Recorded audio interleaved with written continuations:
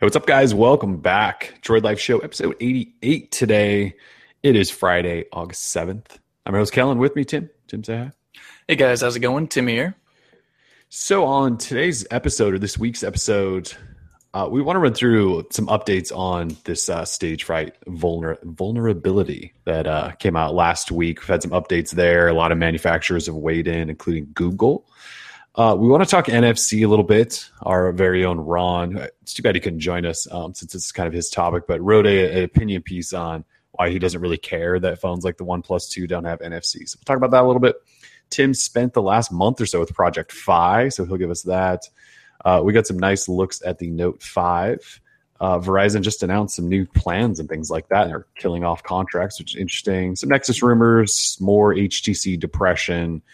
And Dr. Dre has a new album out today.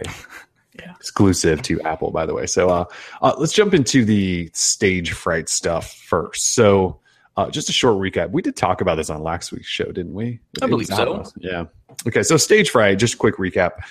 Vulnerability in basically the system-level embedded media player, if you will, in Android. It's called Stagefright. And so a hacker found a vulnerability within Stagefright.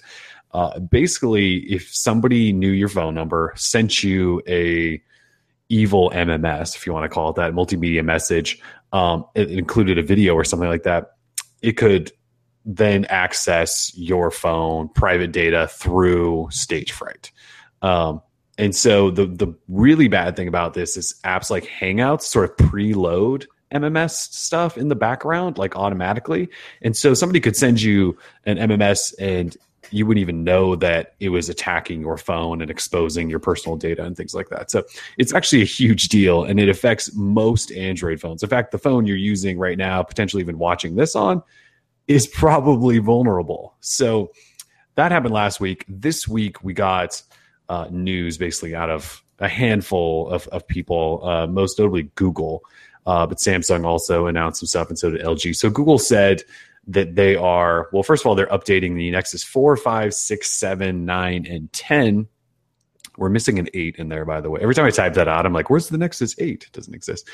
So all of those are getting an update this week that patches up all of the Stagefright stuff. So if you own a Nexus, almost all of them, let's see, I believe the Nexus, not all of them. It's like the Nexus 7 2013 LTE one is not getting the patch yet. I believe it's something like that. So like a couple of the Nexuses aren't, and we've got the factory image just posted up there so you know which ones exactly.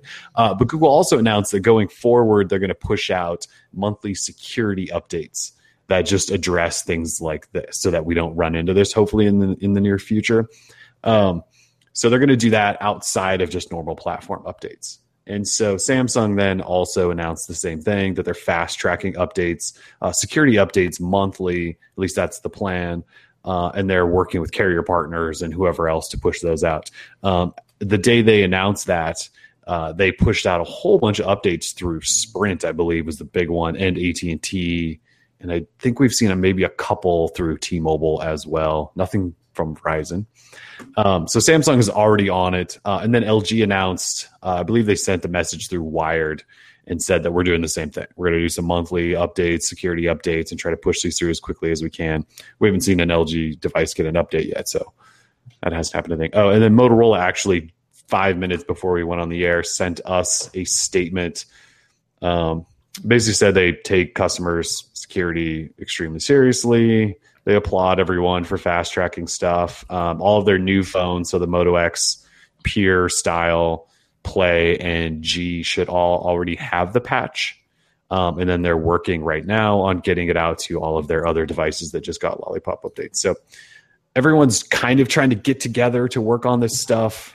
I can't help but say that, like, I'm skeptical of seeing any of this actually happen for more than like a couple of months. I don't know. What do you think about all this?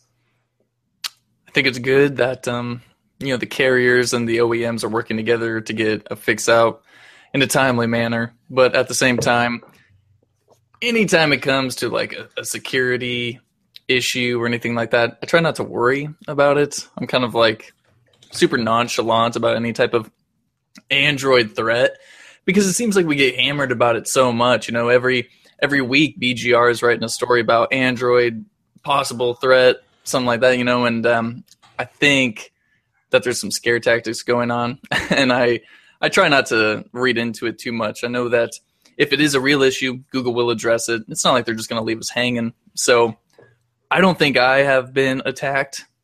Maybe that's the reason why the Galaxy S6 is so laggy. Maybe it is getting attacked, but I kind of doubt it. They doubt that too, yeah. Yeah, but anyway, I'm just happy that the fix is actually going out and it was addressed by everybody. And it seems so, besides kind of a little bit from Verizon and LG, who have still yet to kind of acknowledge. Yeah. I think normally I'm with you in that I just kind of brush these off because normally they're nothing. They're an old patch that was addressed months and months ago, and everyone should have a fix. This one not though. Like this, like my Galaxy S6, I'm pretty sure like somebody could send me a nasty MMS, and I think I turned off Hangouts for that. Actually, I'm going back through the Google Voice app, which probably isn't any better, but it's a scary thought. Absolutely. I mean, the threat is real. It is. There was some confusion around whether or not the guy that discovered this actually released all of the detailed information on how to do it. But Justin Case, I think, told me that. I think that was who told me that actually the information is out there. So I believe hackers could essentially, at this point, they know enough that they could be sending you malicious MMS messages. So this one's actually semi-serious, which is why we've kind of given it more run than most. But I'm with you in that hopefully this stuff gets taken care of fairly quickly. I think one of the problems is older devices, that don't necessarily get support anymore. They're probably still going to be vulnerable forever. Like who knows if any of those are going to get fixed. Like obviously current phones, we've seen Samsung starting to update all of their stuff already. Even like the S5 and Note 3 have gotten updates already. Obviously Google's taking care of most of its Nexus devices, but like, is the original Moto X, when's that going to get an update, right? Is like the G2, when is that going to get an update? And you go back even further than that. So this one's a little different. Google needs to, so Ron Amadio from Ars Technica wrote a post yesterday that talked about when's like the Android security apocalypse basically going to happen, where something like this happens, but it's more serious than this, that exposes everyone and everything, and they can't get updates out fast enough before like all of us are sort of screwed, I think is sort of what he was getting at. Mm-hmm. And this is one of those first steps where it feels like, while we love Android, the security issue here, this is kind of a big deal. Like no one can get updates out fast enough because there's so many players involved, from Google to then OEMs to then carriers, and they all have to like take steps along the way. So I don't know if that means Google needs to bring it back somehow so that they can control everything at a system level and maybe only allow minor customizations on top, so that when there's a security patch that needs to go out, Google can just send it to everyone. And I don't even know if Android's built to do that way. I'm not a developer or any sort of engineer, but this is one of the first times I think that we've sort of felt like, wow, there are some issues here with Android in terms of security, just because this is such a deep system level thing that needs an update. So I think the real problem is, the main key issue is the auto retrieve feature, but which can be disabled. And then the third party MMS app like Textra, for example, can be downloaded, and then you just use that, and then you're fine, because with third party apps, you can set it to, allow for it not to auto retrieve MMS messages that can harm your phone. So I've seen countless videos already on YouTube on like how to fix a Stagefright issue yourself if your phone is not going to be getting additional support from carriers and your OEM. So there are ways around it. Yeah, we should potentially look into letting people know about that. Yeah, absolutely. But at the same time, usually you just have to be smart and safe when using your phone. Don't do anything super shady. And usually there is a way that you can combat any type of security issue that you have. So, and even for Stagefright. So, yeah. And look, the patches are coming. So we're getting there. It's just, like I said, this one was just a little scarier than past ones. Absolutely. So anyways, that's the latest on that. So there's updates coming they'll probably be the fastest updates to ever hit your phone. It's kind of sad that it takes something like this, right? For these companies to all go, oh my gosh, let's update things. And I know this isn't like a big platform update, it's just a security update, but it'd be nice if they took platform updates as serious as they do security. Then maybe we get updates a lot faster. So Possibly. Yeah. All right. So let's, we don't have to spend a lot of time on this because I don't think it's that big of a deal. But anyways, the OnePlus 2, as you guys know, does not have NFC. And it's a huge deal, apparently. So we've talked about it a lot as a team, just kind of behind the scenes. So Tim and I, we talked to Ron, and we've talked to Eric. You guys remember Eric? Is Eric in the chat, by the way? I don't think he is. I don't think so. We've talked to Eric. Like, we all sort of talked about NFC in general, and if we care that a phone doesn't have it. I don't think any of us really are that worried about it. None of us are big NFC payment people because NFC payments still haven't really caught on. None of us really have, like, I don't have NFC tags like around my house for anything.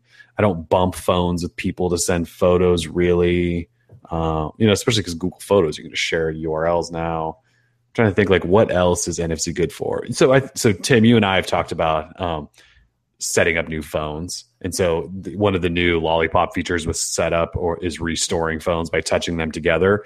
And while it works, the really only benefit there for me, I think, has been that it'll bring over multiple Google accounts if you touch phones together. And if you just do like the single sign in, it just brings in one. So there's not really, it's a little benefit, but not really a huge one. So I don't know, we're just sort of under the, like, I think generally as a team, we don't really care that much about NFC, do we? Like, tell me, if a phone doesn't have NFC, is that a deal breaker for you? For me personally, no, because I don't go out and do mobile card swiping and tap to pay and all that stuff. I just don't use NFC that much in my day-to-day life. I maybe use it once a month. If I have to set up a new phone, maybe. Even sometimes when I'm setting it up, I don't even think twice. I just do it, because I've done it for years, and I was putting in my Google account and password, and there it is. So, yeah. I'm just kind of going through some of the comments. So we also ran a poll on this last week and said, is it a deal? Like, would you say no to a phone, or would you give up on a phone or not even consider it if it didn't have NFC? And the poll was pretty split. It was like 53-47, I think. So clearly half of the people that read our site use NFC regularly, and they wouldn't even consider a phone if it didn't have it. And the other half's like, I don't even know what NFC is. I've seen a bunch of that too. People just saying, I don't even know what NFC is. Well, for example, like one of your Sony cameras uses NFC. I don't know if you're still doing, but like when at a live event, you just tap the phone to the camera, and then you can just upload it straight to Scribble Live. Are you not able to do that now because the OnePlus 2 won't support NFC, or how are you going to get by that? Yeah, so stuff like that, right? So so that's a use case. I haven't done that with a phone and a camera in a while because I think I'm using a different camera at this point. Oh, well then. But yeah, I mean, like, so there's a use case, right? So if you have a camera that has NFC, Sony's are, I think, one of the few that do. You can't pair them as easily now, although a lot of them are going to like a more Wi-Fi direct kind of thing, I think, which is good. Yeah. I think one of the legitimate arguments most people have is it's not that we necessarily wouldn't consider a phone with NFC. It's just the fact that, like, OnePlus, if that's who we're talking about, they just left something out that seems like it's become a standard. Like, when was the last time a flagship Android phone shipped without NFC? I mean, I think the only company really not putting NFC in phones is like the Moto G, right? And it's supposed to be a discounted cheap phone. So Motorola is not putting it in like this phone, but a flagship phone. And OnePlus obviously has caught a lot of flack for saying never settle and flagship killer. And how can you be a flagship killer and not settling if you're just leaving out NFC because apparently you think no one uses NFC? So I get why people are pissed at that idea. I think we're trying to look outside of that idea and just saying, like, NFC is still not really a big technology at this point. And clearly it is for some people. And there's some passionate people like Ron. I don't know that he got death threats this time, which I think he's had in the past. I'm sure he has. But poor Ron. Yeah, it's I know he puts up with so much too, because he's obviously an opinionated guy, and I hope people understand that, like, when Ron writes this stuff, like, he's done his research. He doesn't just like come up with this stuff out of nowhere. Like, he's tried to look at just about every angle possible. It's, yeah, I'm looking through some of the comments now, and poor Ron's like, because some of the stuff people say to him is just insane, and he just kind of goes, "Okay." It's usually something witty, and they usually just shut up after that. But oh boy, and the NFC, the people that use NFC a lot are, oh god, there's even memes with Ron in them now. Yeah, I saw that. Somebody asked Ron, what did the LG G4 compromise? And he said, terrible looking software for what? Oh boy. So like, look, we're not trying to like just completely dump all over NFC. I get what you can use it for. I do use it for things, like I said, for restoring phones, because I set up new phones all the time. That's actually pretty handy. The thing is, like, most people don't set up new phones every month like I do. And the mobile payment thing, which is, I think, was Ron's biggest point here, is mobile payments. Like the iPhone 6 had NFC in it for Apple Pay. It's almost been a year. And I don't know that we've seen that many new places get payment terminals. It's not like everywhere you walk has a payment terminal, every store you go into. Like, how often do you go in and go, oh, maybe I could use my phone to pay? Or do you look and it's not even an option? I feel like when I go into stores, I look just in case. And I feel like Whole Foods is one of the few places I walk into that actually has those terminals. I don't know about you. Yeah, I'll see them, but then I decide, no, you know what? I'm not even going to screw with it, because chances are the clerk has no idea what is going on. That's a part of it too, or the machine doesn't work. I've seen that plenty of times where just they'll say, oh, our terminal's broken. I'm like, okay, here's my credit card. Just take that. Like, it's so much easier. Well, and think about that. The time it takes for you to pull out your phone, wake it up, and then touch it to a terminal, which, by the way, with Google Wallet, you do that, and then it pops up Google Wallet, and then I think you have to punch in your password and then touch it again to complete it. So there's like a couple of taps in there and some punching. It's just as easy to pull out your wallet and your card and swipe it, right? I mean, I don't feel like NFC payment systems are any. Apple Pay might be completely different. I haven't really used it, but as far as Android goes, like, Google Wallet's not really that efficient, right? Not only efficient, I don't find mobile payments to be as convenient as just pulling out my wallet and swiping my card. Yeah. Everyone knows about that. I mean, heck, I went to a Burger King like a couple of weeks ago, and I was like, oh, do you guys have like Google Wallet or anything? And they're like, what's Google Wallet? And I was like, yeah, I'm out of here. I mean, yeah. And how do you explain? I mean, someone who's clearly living not in this year, but you have to say, well, it's like an app on your phone. I can just touch my phone to this terminal right here and it pays. And they're like, what? Mind blown. So it shouldn't be my job to have to educate the people who are working with the technology every day, like inside of a store or something like that. So really, it's not convenient whatsoever to use it yet. I can see it in the future. There's always like forward-facing, futuristic statements and stuff. But like, by the time like we think it's the future, something else is going to be here that actually makes it more convenient. I have no idea what that is. I'm just throwing that out there. Yeah, see, that's the problem. Like, I was using Coin for a week, and you attempted to use Coin. I attempted to use it. All of my swipes, didn't work. Like, so far, there's no. How many have actually worked? Like, what's the ratio of working to non-working swipes with Coin? Coin says it's like 50%. That's like insane. 1 out of 2 swipes will work, but it's just not true. And if you look on Twitter, there's parody accounts of like Coin support or whatever. People will say, "Oh, my Coin doesn't work," and they're like, "Yeah, well, we know, blah blah blah. Go here for help." That's hilarious. Yeah, but either way, mobile payments and things that attempt to try and make your life easier just don't work or aren't worth it at this point.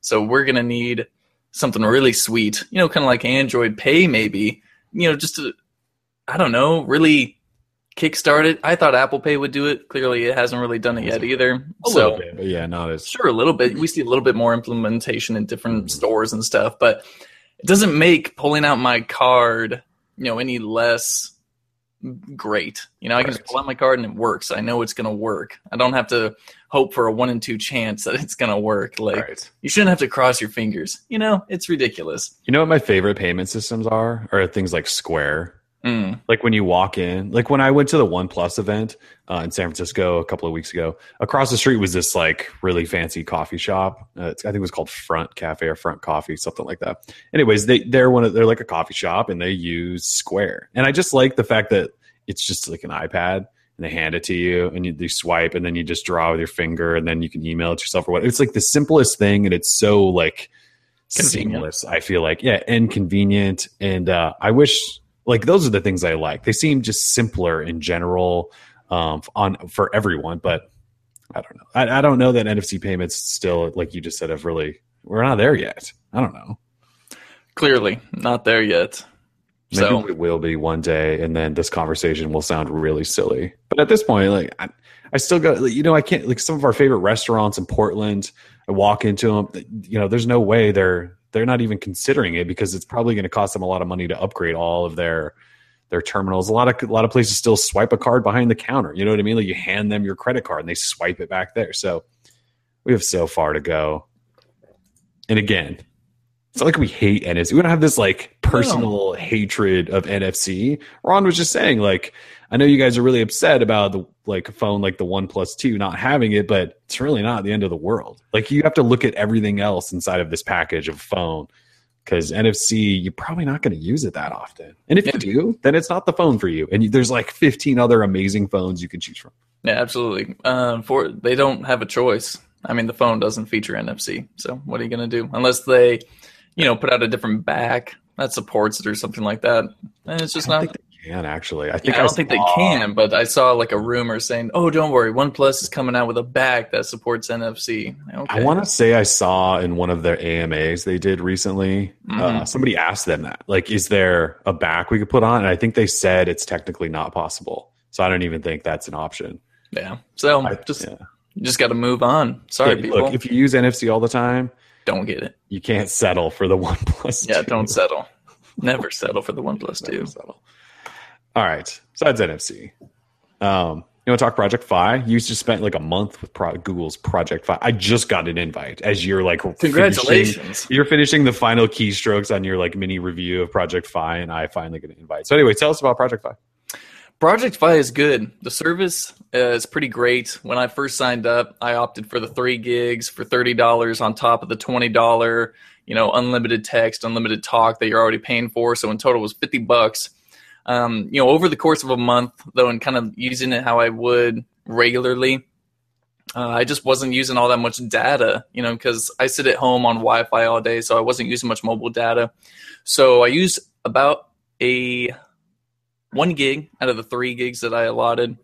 And so at the end of that month, I got a unused data credit, and that applied towards my next month's statement. So my bill was like $20.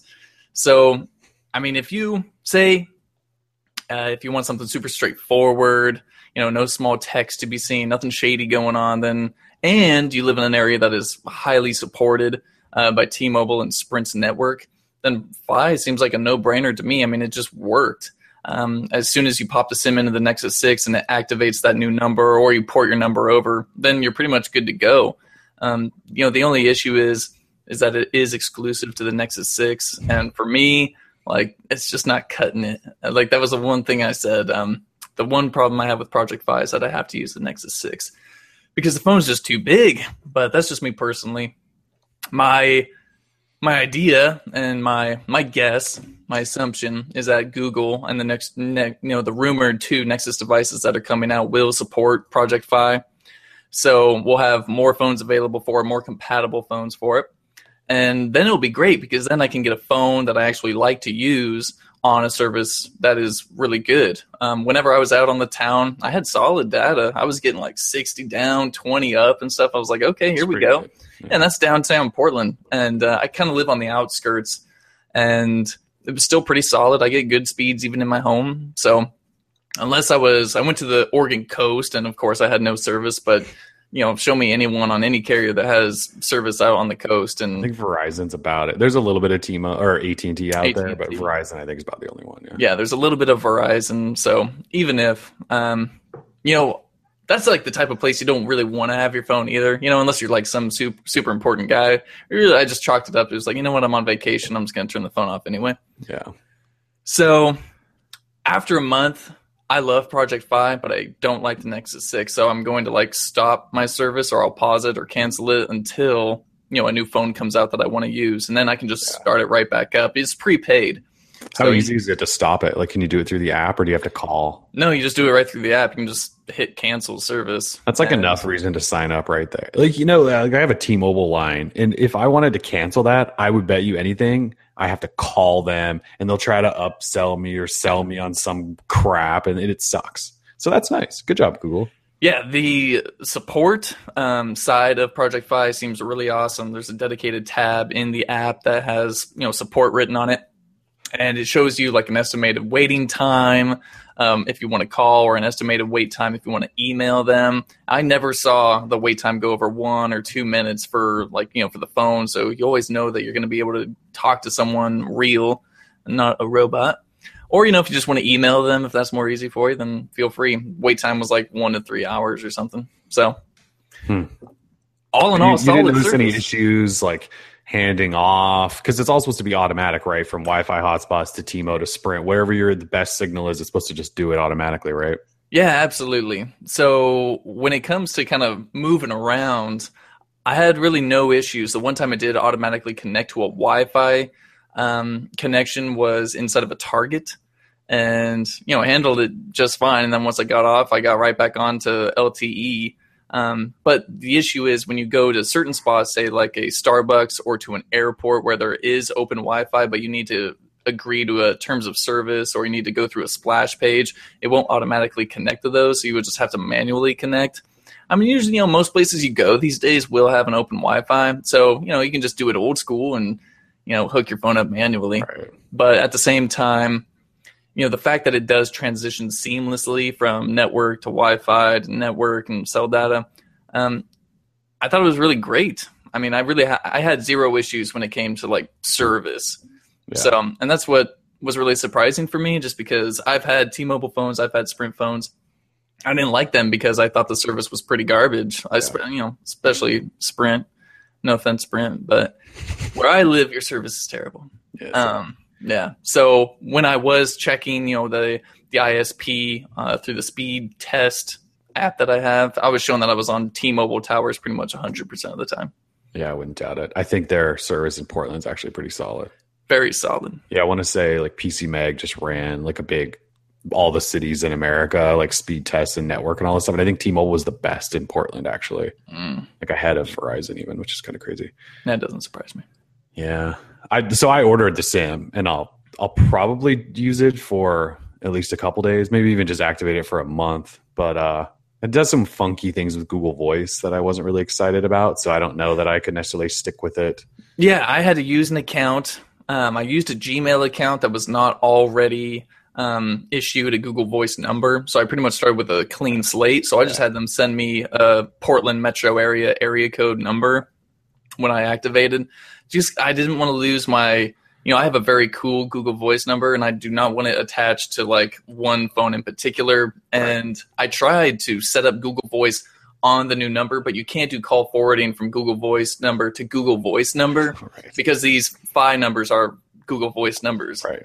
So no call forwarding, and I did not want it locked down at all. So I was like, nope, not doing it. I'll just get a new number. I don't care. So I gave out my new number to you and everyone else who might need me for emergencies. I was like, I'm on Fi for a month, so if you need me, call me this way.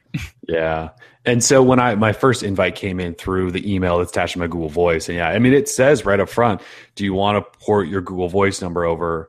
And if you say no on that account, then it says, well, we're just going to release your Google Voice number. So while I know you can port it over to your voice number to Fi, and you get almost all the same benefits. And then if you cancel, you can bring it back. I just don't know that I fully trust that process yet, because this is like a beta service from Google, kind of, right? It's totally call it alpha. So it's so like, I don't know that I fully trust Google will handle my Google Voice number properly. And so, I did the same thing. I grabbed a new number on a separate Gmail account. And so I won't be able to connect those. So I probably won't really be able to use it, but I'll just take your word for it that Fi is awesome, except you have to use the Nexus 6. And that's another thing. I don't really want to use it because I don't really want to carry on the Nexus 6. I did for like a month, and it was fun because it was stock Android again. I loved it, but the camera and the size, I could only handle so much. Yeah, I mean, not only, the Nexus 6 we've been using to test Android M. So not only was I using a beta cell network, but I was using a beta build of Android M Preview 2, and like it was at times stressful just because I felt like there was some real janky stuff going on. It wasn't Project Fi's fault at all, but I was like, come on, Android M, like you're killing me right now. Yeah. So, but overall, Fi, the pricing wise, it's competitive. It's not the cheapest option, but like the fact that you get, if you don't use data, you get that credit back, which kind of makes it worth it in the end. Like with other ones, if you paid like for 3 gig like you did, you wouldn't have gotten anything back. You're going to lose that. And even if it rolls over, then like say on AT&T, that rolled over data goes away after a certain amount of time. 1 month. Yeah, 1 month. Yeah, so for me, the fact that you pay for what you use and you can change your data allotment at any time of the month, and you just pay for exactly what you use, and if you don't use it, you get that money back. That's really cool to me. And it's too bad they couldn't have made it like $5 per gig instead of 10. If they'd done $5 per gig, that's game changing stuff, right? Well, there. Sure, it's game changing, but it's like there's changing the game, and then there's losing a ton of money, I think. So yeah, I mean they probably would be losing money at that point because obviously we don't know what their agreement is with Sprint, T-Mobile for using their towers, but they're probably coming close to breaking even. I would imagine they can't be making much money on Fi. It just depends on how many people probably bought a Nexus 6 at the start. So sure too. I mean, there's a official Project Fi community on Google Plus, and I think it had a little under like 5,000 people. So really, I mean, that's not a lot of users. No, it's not. And you're automatically invited to that community once you get your invite, and it's a private community. So, say a lot of people don't use Google Plus, maybe tack on another 1,000 people. I mean, really, there's only a little over 5,000 people using the service, which is not a lot. No, it's so, not. Huh. Interesting. I mean, if you are going to do it, be prepared for Nexus 6 and make sure that you are in, check the coverage map on Fi's website. It shows, the aggregation, I want to say, of T-Mobile and Sprint's network kind of conjoined into one green glob over North America. Green glob, yeah. Yeah. If anything, sign up and get the free welcome kit and then cancel. Absolutely. The welcome kit. Nice and a really nice battery pack and something else, right? Yeah, the welcome kit is solid. I've got it right here. It has a Nexus 6 case, the battery port or bank, battery bank. Pack yeah, and it's got the headphones, which has the dual out, so you and a friend can listen to your thing. Yeah, your music. Nice. And they send you that for free. I mean, that's just part of the deal, right? Yeah. They send you that for free. Although I did have one person say in the comments, "How did you get the welcome kit? I didn't get a welcome kit." And I was like, "Sucks to be you." Well, everyone's supposed to get. So when they initially did it, I don't think like the first few people that signed up didn't get a welcome kit, but I thought they were like retroactively shipping them out anyway. So that guy just got screwed if he didn't get one. He might have gotten screwed because I mean the SIM was inside of the welcome kit. So that's interesting. Poor guy. Poor guy. He's really missing out on that power bank. Yeah, I haven't even opened any of the packages, so it shows you how important it is. So yeah, again, Nexus 6 is it, but yeah, we have 2 Nexus phones coming. At least we think there's 2 Nexus phones coming. So yeah, they're almost have to be guaranteed to work, right, on it. They have to, right? I mean, they can't keep it exclusive to the N6 or no one's really going to sign up. Right. And so you'll have more options then. And obviously I have zero confirmation of this whatsoever, but that Moto X Pure Edition works on everything. Like it's a phone that could work on that. I wouldn't be shocked if as the service potentially grows that Google opens up to that phone. Yeah. Like I don't know that as long as the phone supports it all, I don't know that there's like some really secretive back-end stuff that Google did on the Nexus 6 to make it work. Like I would imagine they can push that software easily through to that Moto X Pure if they give Motorola that opportunity. Yeah, I mean, I stuck the Fi SIM into an unlocked G3, which has the T-Mobile radios necessary, but doesn't have the Sprint, and didn't work, of course. But I was like, I just don't want to use the Nexus 6, so I tried putting in the G4 is what it was. Oh yeah, didn't work. But as you were saying though, the Moto X, unless you get it on the Clove, then it won't have the necessary radios, right? Oh, that's the Play. Yeah, that's the. Oh, that's the Play. Yeah, the like lesser version. But the Pure Edition has all the bands, and so okay, never mind. I thought you said Pure for some reason. Yeah, the Pure will be fine. They would just have to give it access or something, because like the Nexus 5, I think people have gotten that working on Fi already. So hackers, with some hacker stuff, yeah. All right, Note 5. So Galaxy Note 5, we got some new pictures of this week of it actually in hand, and it looks like a bigger version of the Galaxy S6, a little more squared off, I would say, sort of like a Note. It has a spring ejecting S Pen in it. No USB Type-C, that's confirmed. It's got a curve to the back, so hopefully when you're holding it in hand, it feels a little bit better. But it's got the glass and the metal and the colors, and it gives that sort of Galaxy S6 vibe. That's next week, though, right? Like, you're in New York next week for that. That came up quickly. So yeah, that'll be official next week with the Galaxy S6 Edge Plus. Let's see, we had a whole bunch of people send in information about this phone. Basically, everything you heard is the real deal, except we've been told that it's a 3,000 milliamp hour battery, and I think some rumor started somewhere that it was going to be like 4,100 milliamp hour. Everyone's really upset about that, but good luck. Yeah, Samsung wants their phones to be thin, so they're not going to throw a big fat battery in. So we heard 3,000 milliamp hour, but 4 gig of RAM, no SD slot, 32, 64, 128 gig options, a brand new S Pen. Yeah, I mean, it's a Note. You guys know kind of what to expect with a Note. Pretty similar cameras, I think, to what we've got on the S6. Fingerprint sensor, whatever. Those bezels, though, thin. Mm-hmm. It's a solid looking phone. I really wasn't too excited just because I was expecting a big Galaxy S6, but this looks good. They've got that curve going on in the back. It looks like it's going to be pretty easy to handle. So I'm looking forward to it. Finally, instead of the back. Seriously. Yeah, I mean, it looks nice. There's supposedly some tricks with the S Pen too.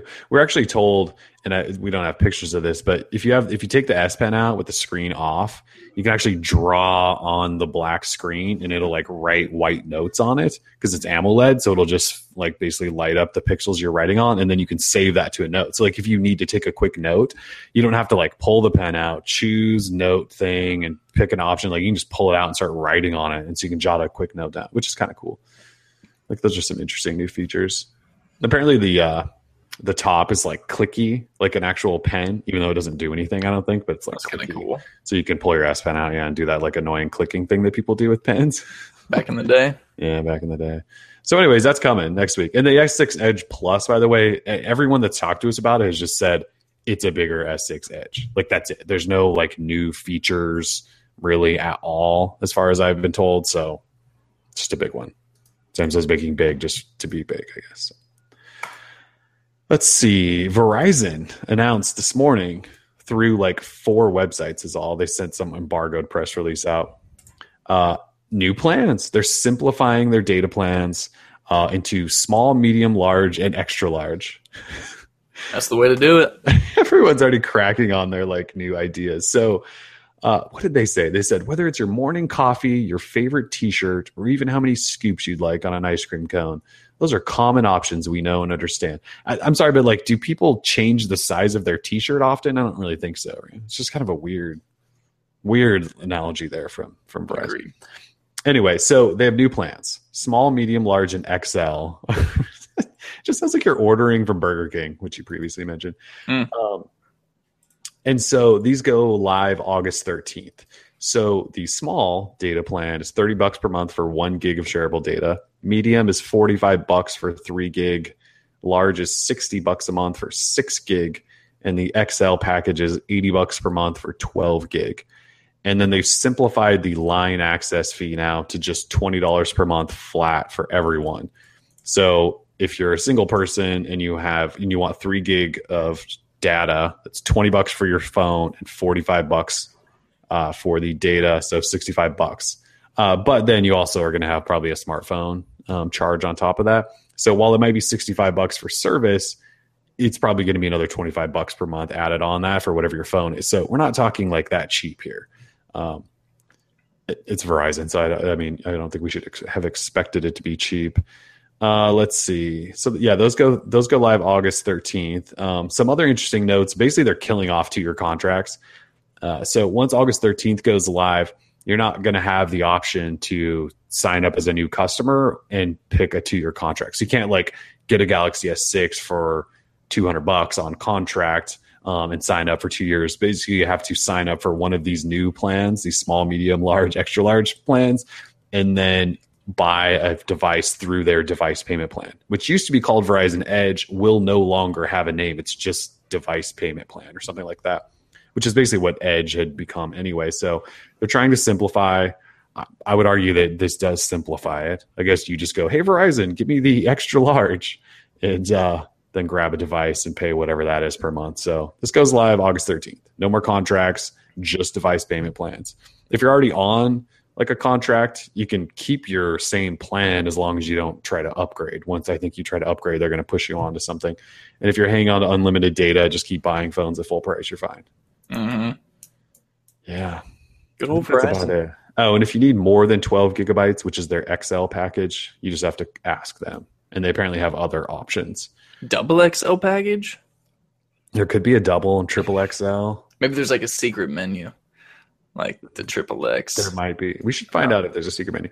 So anyways, I had mentioned that they sent this to like 3 publications, and because normally they issue this to everyone, and so we can kind of dive in and there's information to find, but they kept this secret under embargoed until today. And so we have no idea. I've asked them a couple of questions and they got back to me on some of the Edge going away stuff, but for the most part, there's no website yet. You can't look up anything to figure out what exactly is going on, but that's the basis of it here. So new Verizon plans, not cheap, but definitely simplified. So, which is good because like their old thing was like, you have a line access fee of $40, but if you're on Edge and you have less than 6 gigabytes of data, it's $25 per month. But if you're over 6 gig of data and you have Edge, it's $15. Like it was super confusing before. Like I'm actually glad they're doing just that flat $20.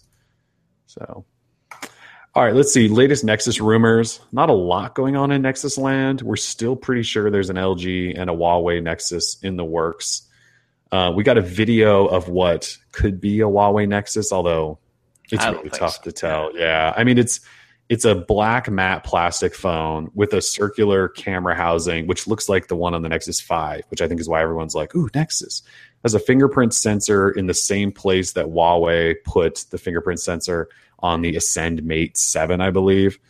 So it looks like a Huawei phone. Whether or not it's a Nexus, that's anyone's guess. So that showed up this week. The other thing was LG.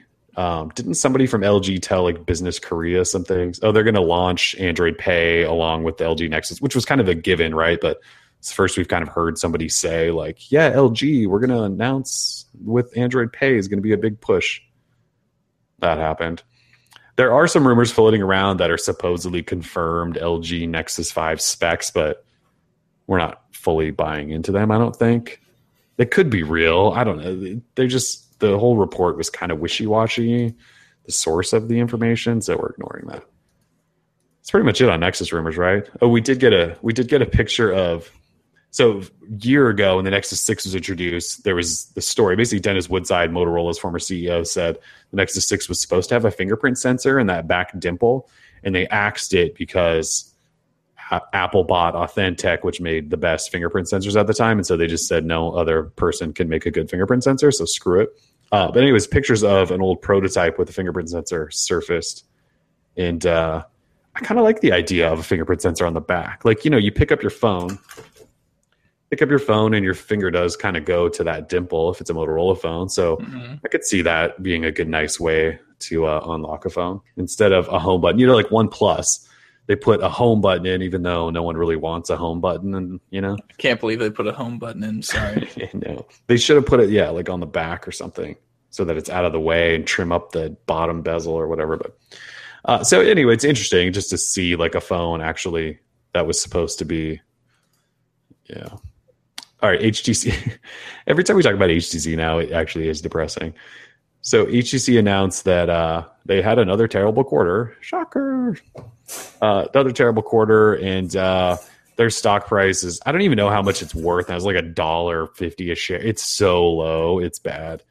It's dropped 50% since January. I think, I don't know much of the conversion because it's not. It's not in US dollars. Yeah, it's not in USD. But it started like around 1750, and then now it's like around 7 or 6 or something. So bad. But the they were forward looking and saying, well, Q3 is not going to be good either.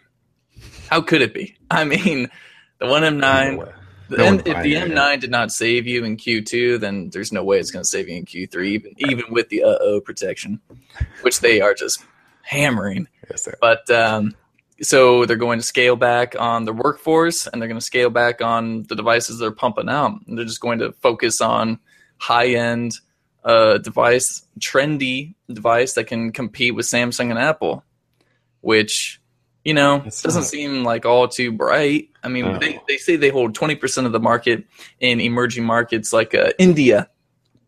And so to me, you have Motorola, whose top-selling phone is the Moto G, which is kind of a mid-range emerging market type deal. And so that seems like an area of big growth for HTC if they really kind of focused on that. But instead, they want to still compete with Apple and Samsung, which I don't see happening unless they actually listen to people in the DL comment section and figure out what people actually want in a phone. So the Reuters report where this came from, I'm wondering if that's a typo on their part that says HTC was banking on selling high-end models in emerging markets. Like, you don't sell phones in emerging markets that are expensive. Like, you sell cheap phones, right? Like you just said, Motorola's killing it with the Moto G. Yeah, affordable. Motorola's killing it with the Moto G, and that's why Huawei and like even OnePlus and Xiaomi and CT, like they sell low-end or mid-range phones that are really affordable. So I hope that's a typo, because if you're if you're trying to sell high-end phones to a class that can only do affordable phones, then you're screwed. Yeah, that's like the worst idea ever if that's the case. But I'm looking at that Reuters report now, and it hasn't been corrected. It still says high-end models in emerging markets. So I'm sorry, like if that's your plan to come back, I just don't know how that's possible. Yeah, they give like a price specific. They say like around $300 to $400 or something like that. But then the Moto G costs how much? Less and all these, yeah, exactly. And there's all these other phones. I mean, all these other companies are chipping away steadily at Samsung in these same markets, and it's like HTC isn't able to see that and realize what's going on when it comes to high-end phones in other markets outside of America. Yeah, here in America, it's probably a good idea, to have some high-end phones, because that's what we like, and that's what we can afford. But other markets just simply can't do it. India, right. Taiwan, places like that.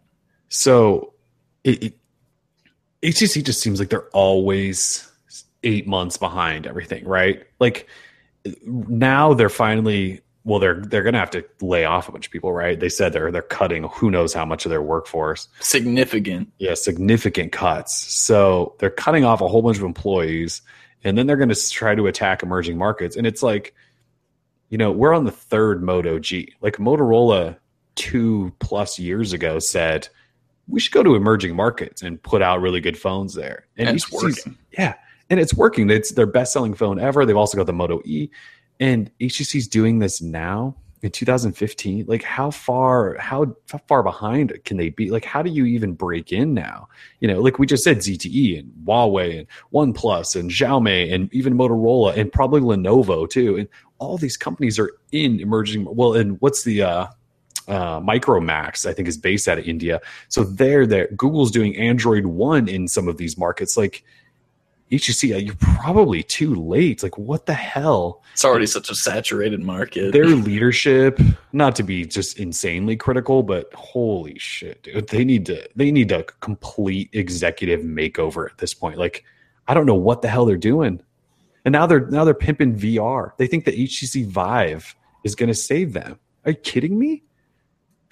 I don't know, dude. I don't know what they're doing. I can't see if this is where they're going, where they're finally saying like, yeah, emerging markets. And if that's not a typo on the high end, attacking emerging markets with high end, like good luck, HTC. I know we've thought the end was near for a long time, but it's like really near, dude.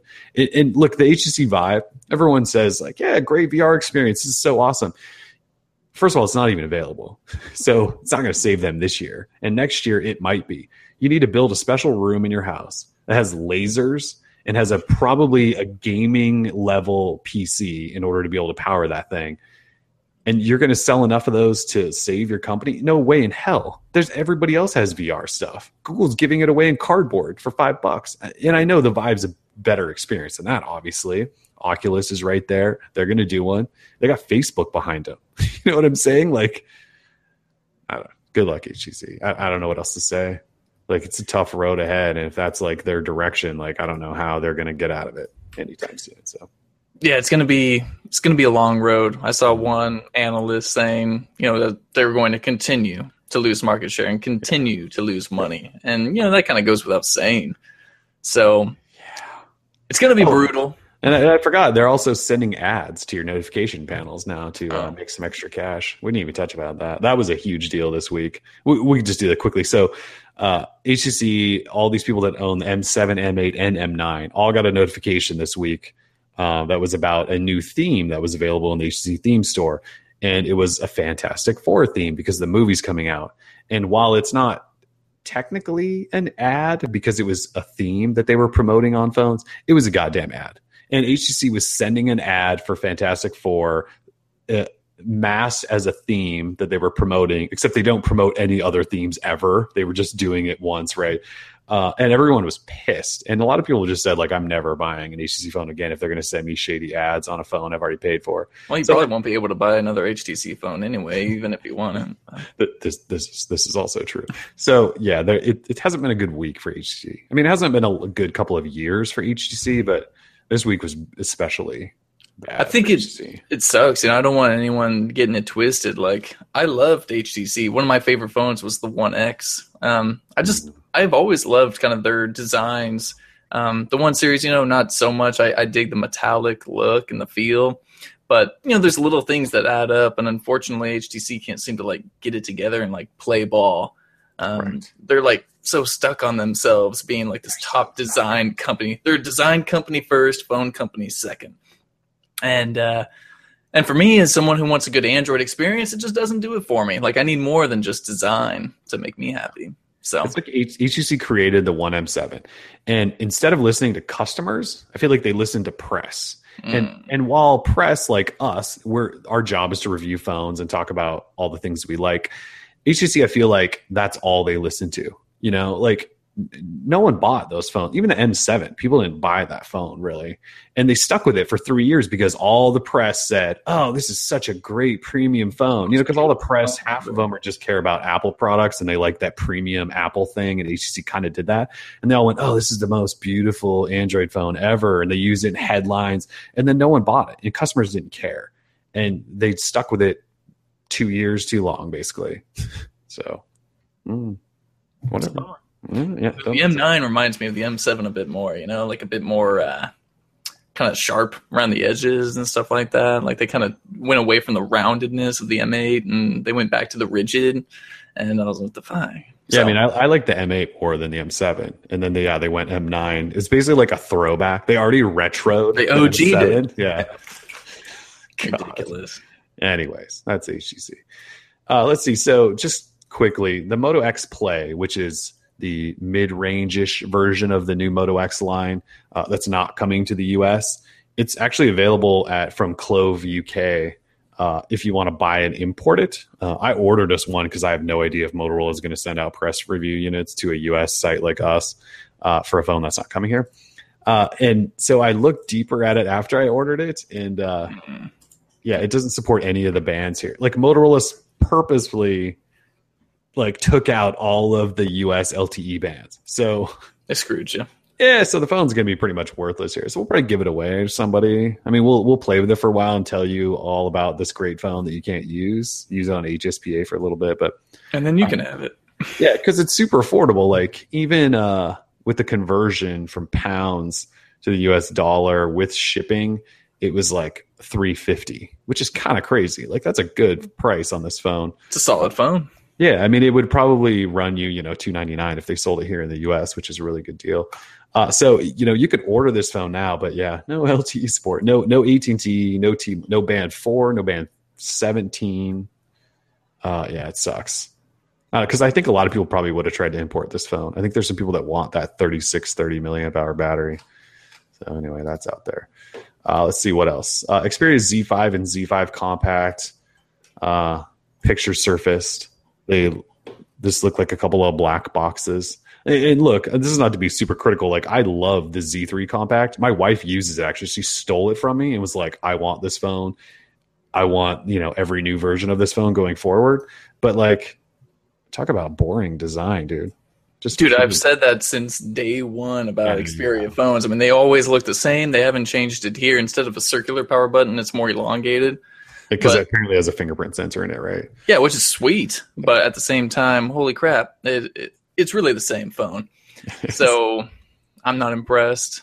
Probably never will be by Sony's design team. But I'll probably pick up the Z5 Compact in some weird teal color or something just for something different and probably fall in love with it. And then maybe if they have an all red one, which looks kind of cool. But yeah, Sony's software turns me off. Hardware design turns me off. There's a lot to not like about Sony's phones. Yeah, you've never been a big Sony fan. I've liked some of their phones, especially their compact line, but this one just, they don't necessarily need to come up with a brand new design, but something other than just like a black box would be nice. What I appreciate about Sony is their love for the Android ecosystem. I mean, they're beta testing that one thing over in Sweden, I believe, where it's like, AOSP with some of Sony's software built on top. Like that's cool. Yeah, it's like Moto's approach, basically. Exactly. And I love Moto's approach. So anything that has to do with cutting the skin out completely, I'm all for it. But then having a few special services kind of built in to tweak it up a bit.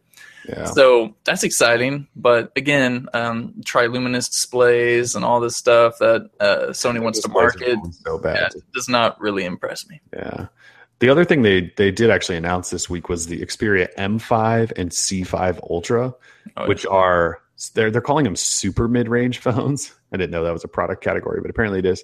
And they're only going to emerging markets, which is really too bad. Like, I don't know if you looked much at these phones, but so the C5 Ultra, the Ultra name implies that it's a mega phone, and it is. It's like a 6-inch phone.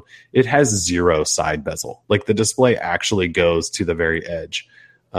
And it has dual 13-megapixel cameras, which is whatever. But like the look of the phone, it almost looks fake. It looks like a fake, like fan-made render, but that's actually the phone.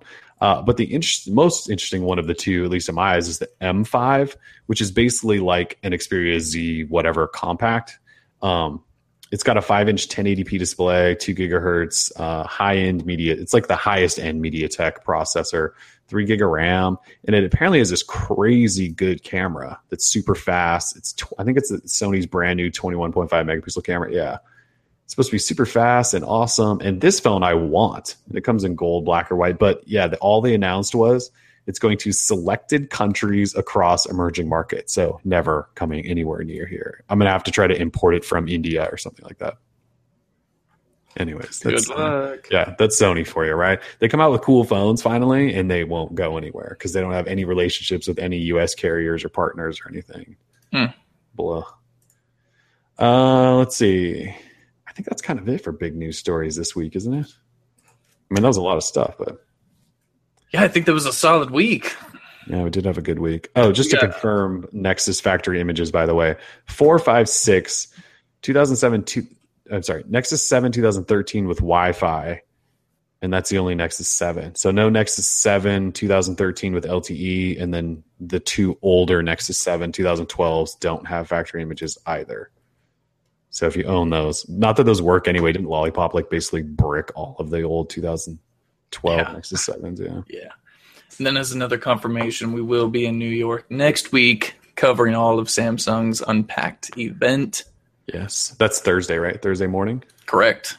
Yeah, so Thursday morning, all the new Samsung stuff is official. I'm hoping for a watch now. Like, we've seen the Note 5, and we know the Edge Plus is just a bigger Edge. But if they do a round watch that actually looks nice, I mean, because their design right now is kind of on point with the Galaxy S6 and the glass and the metal. Their design is so on point, and the fact that it could possibly feature like a rotating bezel, like that seems so cool to me. I just want it to be like a smooth experience, kind of like, the Apple Watch. Everything kind of fades in good, like the frame rate's high, and it seems like a solid experience software-wise. I want Samsung to be able to do that. Like Android Wear is kind of janky.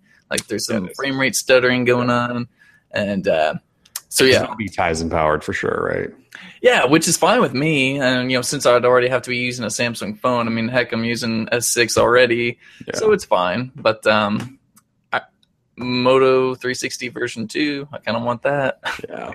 We should be. Where is close. that, by the way? You saw that at FCC. We saw it went through it FCC somewhere else. So it's got to be. I mean, it's got to be soon. Like someone said, like in the comments, someone asked, "What's the time from FCC to release?" And one guy was like, "It's going to be this week or next." I was like, "Dude, no." Like we would. I mean, we'd already have like an image of it, or something like that if it's going to be that close.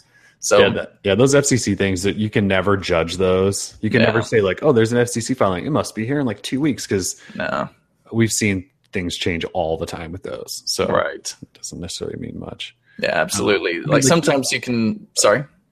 I was just going to say, like some of the new Moto phones we saw at FCC a couple of weeks ago, and the new Pure Edition is not coming till September. So if they make us wait again, very bad move. With the showing it off at I/O and then not releasing it for months or whatever. Like that was such a bad move. All the hype was dead.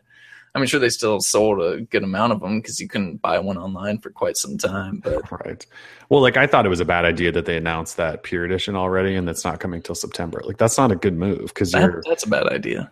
Unless they're going to get review units in our hands like next week, like we're going to go a month and a half without even hearing about that phone again. And they're selling it directly, so I don't know. I'm not really sure what they're doing there. It's going to be a busy fall. I mean, new Note. New S6 Edge Plus, and then Nexus devices, Motorola stuff. Well, I think HTC is supposed to come up with something for the holiday. I think LG is as well.